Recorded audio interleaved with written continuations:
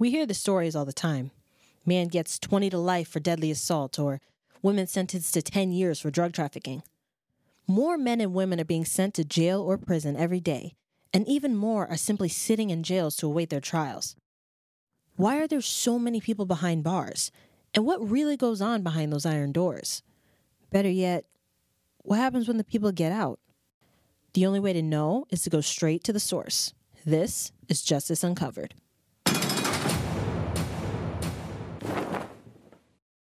No matter how tragic one story is, it's possible to rise above it. This guest experienced a good deal of trauma during his childhood, yet his story gives hope for a brighter future despite a dark past. We start our conversation by discussing the role his parents played in that past. Brace yourself. First question I'm going to ask you, for the record, is what is your name? My name is Carlos Imad Jermaine Michael Martin. Ooh, there's a name. Indeed. They were happy to have me, I guess. All right. So before we really get started, are you comfortable with this interview being shared publicly for the purposes of the podcast, which is magnifying the voices of the unheard within the criminal justice system? 100%. Yes. Awesome. Now we're going to get into it. So what is your line of work right now? Right now, I am a youth coach through the Night School, which is a for-profit chess instruction company. I work out of the Miami chapter virtually, and I work at a car wash. I am a customer service representative /sales/attendant. Cool. How long were you incarcerated for? I was incarcerated just a month shy of 8 years. So about 95 months. Okay.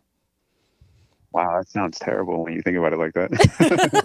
It does sound pretty long. So, if you don't mind my asking, of course, what were you incarcerated for? Not at all. I was incarcerated for my charges or like a brief synopsis? Both, either one. Okay. So I'll do charges and synopsis. So I was incarcerated for felony in the second degree felonious assault, felony in the first degree aggravated burglary. This event happened, I believe, August 31st, 2012. And I don't really do short versions of my story when I tell it. I attacked my ex-girlfriend. I woke that morning intent. I had been considering self-harm, intense forms of self-harm for, I believe, some weeks leading up to that. Mm-hmm. And that morning I woke up, the first thought in my mind was today's the day I die. Wow. So my response to that was I think I was a bit sad, but it was also I was angry, and in my anger I tried to direct it towards someone else to hurt. That was just doubly cowardice in that sense. One, in wanting to end my own life, and then two, attacking someone that really hadn't done anything to me. Right. So synopsis ended. Wow. Yeah. How old were you when that happened? When you ended up getting arrested and convicted? I was 20 years old. It was the second day of my sophomore year at Columbus State. Ooh. Yeah. I didn't go to class that day. At a point, I texted a good friend, and it was just, everybody was kind of aren't you supposed to be in class? And this is after. Right. After the attack, but before the arrest. Mm. It was just bizarre. It was bizarre because during the course of events, I later came to talk about it, and I was the one of the sick things about it is that based on the quality of our relationship prior to this, it didn't even feel like I was very hostilely. Is that a word? I was interrogating somebody with hostility. Nothing that occurred in that conversation prior to the attack seemed out of step with the quality of our relationship prior to it, which just speaks volumes to how toxic it was. Right. I recall being really relieved when I kind of put down the front of, I'm going to hurt you. Because when I went there to her place, it was under the auspices of just like talking.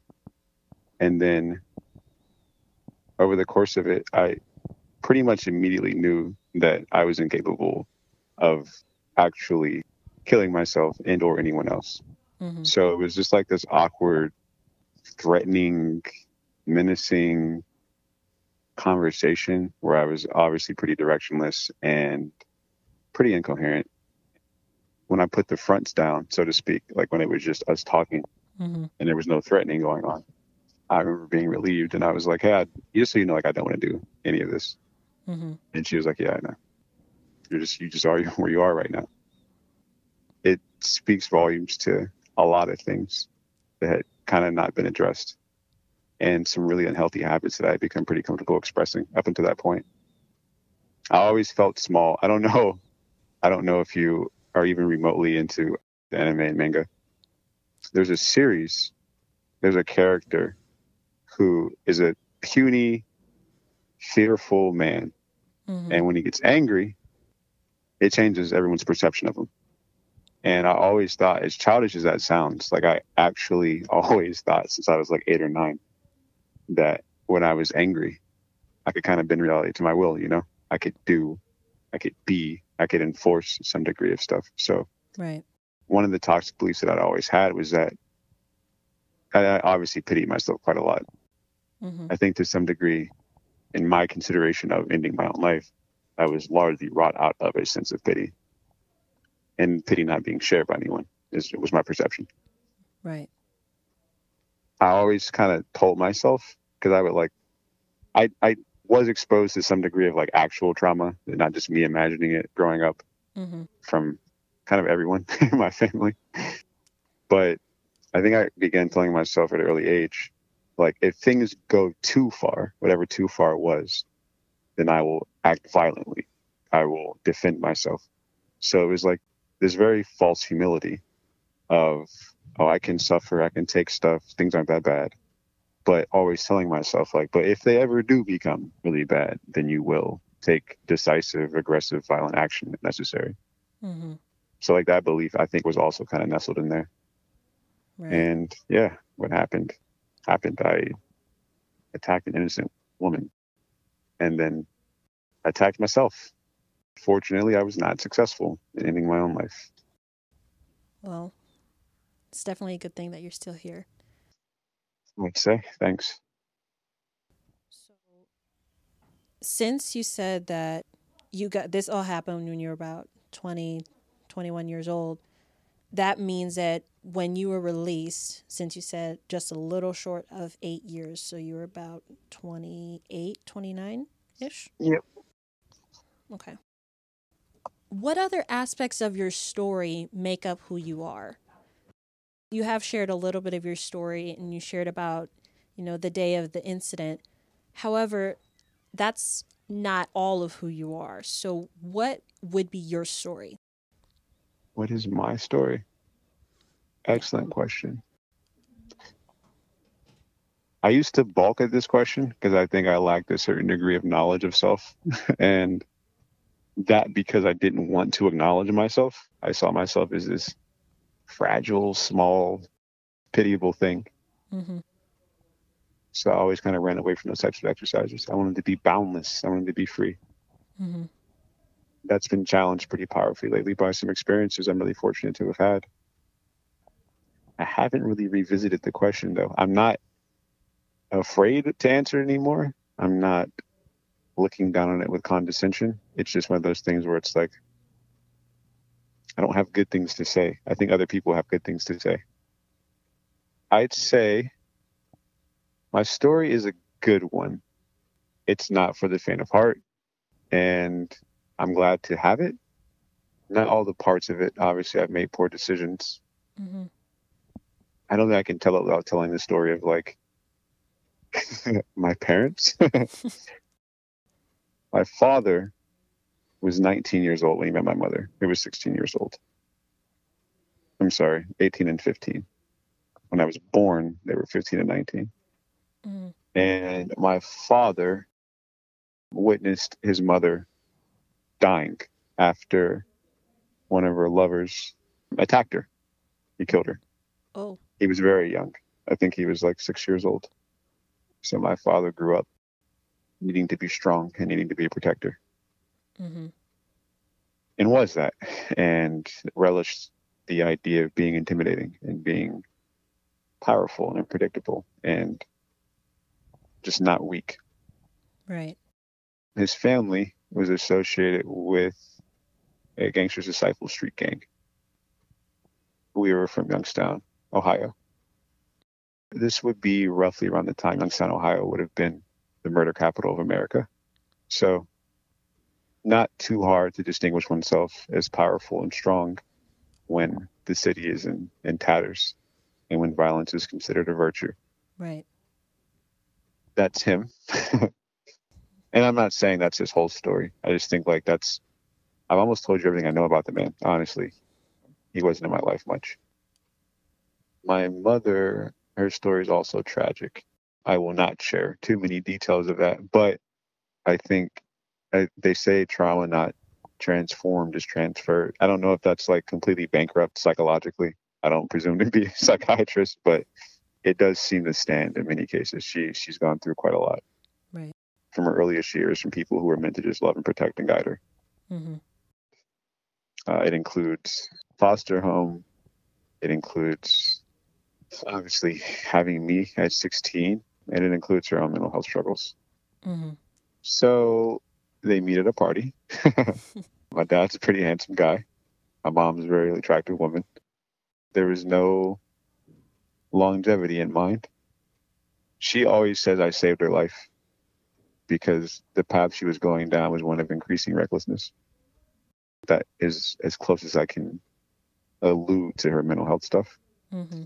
She was surprised to learn that when she did find out she was pregnant, that my dad was all in. He's like, yeah, let's do it. Let's be a family. She was pleased to hear that. She began learning about his family after the fact, obviously, because it was just a night. Right. And she's like, oh, okay. Their family is wild.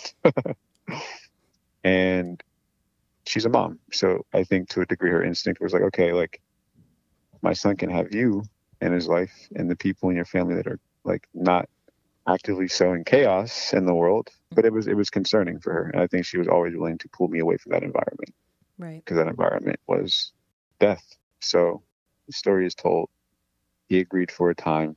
She had ambitions. She realized what she had to do to provide for a child and the life she wanted for herself. My great aunt Retina agreed that life was sacred. I think my mom was kind of teetering at a point on like to bring the pregnancy to full term or not. And my great aunt Retina, I believe, was greatly impactful in not only keeping me alive, but keeping me in the family. Right. My mom was not allowed to live with her mom. My grandmother told my mom, you either come home by yourself or you don't come home at all. When my mom was delivering me, after my mom delivered me. Wow. My mom called my great aunt Retina. She told her that life is sacred, a baby is a blessing. Come stay with me. We'll get you together. My mom's a smart lady, and I believe she finished her LPN, her licensed practical nursing certification, her degree. Mm-hmm. Not too many years after I was born. I know she was a phlebotomist, a nurse aide, phlebotomist, and eventually an LPN. My father had a different idea what it meant to be a family man. He didn't see a way where he could abandon his other family, like his his siblings, his cousins and uncles and so forth. Mm-hmm. My mom was trying to leave the city because it was infested. The story differs at this point. In one version, she gave him an ultimatum and was like, choose us or choose them. I need to protect him. He needs to be like safe and grow up well and be guided correctly. Right. Another version of the story is they just fell out of contact when she moved with me. So the funny thing is that she's the one that's offered both versions of the events. So I don't really know which one to believe. Yeah. I think I've derived a certain sense of identity from those events, right? Like Mm-hmm. I'm in therapy to release the negative perceptions of myself from those events, but the positive elements, that life is sacred, to be alive, to exist is a blessing. Right. I look at the instances that went into me actually coming alive, being able to live as opposed to other options. Right. My mom baptized me, which I always like loved that. She was like, yeah, I gave you up as my firstborn. And I told God, like, hey, he kind of has to step in because I can't do this. I don't know how to do this. I can't do this. That's kind of an important point in my story because very much so at an early age, like around 15, 16, I started challenging the idea of being gods. I got involved into some occult stuff, and I just began rebelling super hard against everything. Mm-hmm. It was predicated on my mom and I's relationship deteriorating pretty badly around this time. Mm-hmm. She discovered that I was sexually active, and that was not cool. She was afraid that I would get someone pregnant at 15 or 16, like she did. Right. Come to find out, she believes in like generational curses and some degree of like ancestor stuff. So like that does make sense from her perspective. Right. At the time, you just think like your parents overreacting, that you're doing something that every American teenager does. Mm-hmm. It was in that state that like basically I was told no on 2 separate occasions. There was an incident with my mom. She was going to drop me off to children's services when I was 15, basically to put me in foster care because she thought that I was helping her then boyfriend to cheat on her. And in general, she just didn't like a lot of my actions around that time. So after that event, I then sought the family that I could connect with, friends that I could connect with, and say, hey, like, can I live with you? I don't want to be here anymore, and I'm not wanted. Like, it's a win-win. Universally, there was a sense of, no, we can't. As a 15-year-old, you're like, I don't understand. Adults they have abilities to help kids, Right. and I need help. This is not a good environment for me. Right. There's more to the story, which I'm omitting on purpose because like I just don't want to. I don't know. It's still my mom. Of course. Them knowing those details even still like wasn't enough to kind of do anything. Mm-hmm. So that was like my first moment of being disenfranchised, and I took it really hard. And I began questioning, like, I guess, kind of like the fibers of my existence. Like, wait a minute, good people can do bad things, and then when you want to be good, like no one is around to help, which wasn't cool as a feeling. I don't see it that way anymore, but that's how I looked at it then. Mm-hmm. And the second instance was just an instance of me wanting to, like, I guess, validate myself as a person trying to get involved in a career, Mm-hmm. and then being denied. Again, I believe that it was easy to do that then. She denies any memory of this event, so like we just don't talk about it because I'm like, okay, I don't want to convince you of something that in your mind didn't happen. Mm-hmm. But there and again, it was like right after the intended foster care drop off, and it was like, I don't know, it was just a decision that I had to deal with. Mm-hmm. So at these points, I decided to try to gain control over my environment. I began questioning everything. I began questioning what good and evil were. And Mm-hmm. I didn't really have any type of faith formation. So engaging these topics from like a civics perspective is kind of labyrinthine. If you can't agree on what good is and you begin examining laws, it doesn't take much effort to try to deconstruct them. Mm-hmm. This was like not a one-off. I stopped doing social things with my peers. I wasn't involved in extracurriculars at this time. Like I would come home from school, 50-50 do my homework or not, if I had a good handle on the material, Mm-hmm. and then just sit in a dark room and try to meditate. And then when that would fail, I would basically just think about stuff and just start contemplating things. But it was from the perspective of things not mattering, of good not being enough, Mm-hmm. and then of me not being enough to handle life, to do good things, and it kind of spiraled. So before I knew it, I was involved in the occult because I wanted to test the idea of good not really being good, and maybe evil was good. As Mm-hmm. abstract as this all is, I assure you this was like, I think my daily life at a point in time. Mm-hmm. The spot I'm sitting at right now, at this library, there's a hill, and I would be on the other side of this hill meditating or contemplating year round, winter, rain, sunshine. Wow. That was my idea of control, my mind, Mm-hmm. and the things that I could think of, and trying to impact my role in society and in the world. Due to the magnitude of this interview, it'll be split into 3 or 4 parts. Something we touch on in every single part, though, is mental health, a particularly critical topic of discussion these days. You may have seen Oprah and Prince Harry's series on the very subject. In relation to incarceration, it becomes even more evident. A staggering 50% of inmates deal with mental health concerns, and roughly 15% have serious mental health issues. Of course, that percentage is likely higher due to the pandemic. My guest also mentioned some of the trauma he experienced due to his parents' mental health concerns that were never addressed, such as PTSD and likely anxiety and depression, that shaped the course of their lives and decisions. We'll get into more of this in part 2, so keep an eye out for the next episode of Justice Uncovered.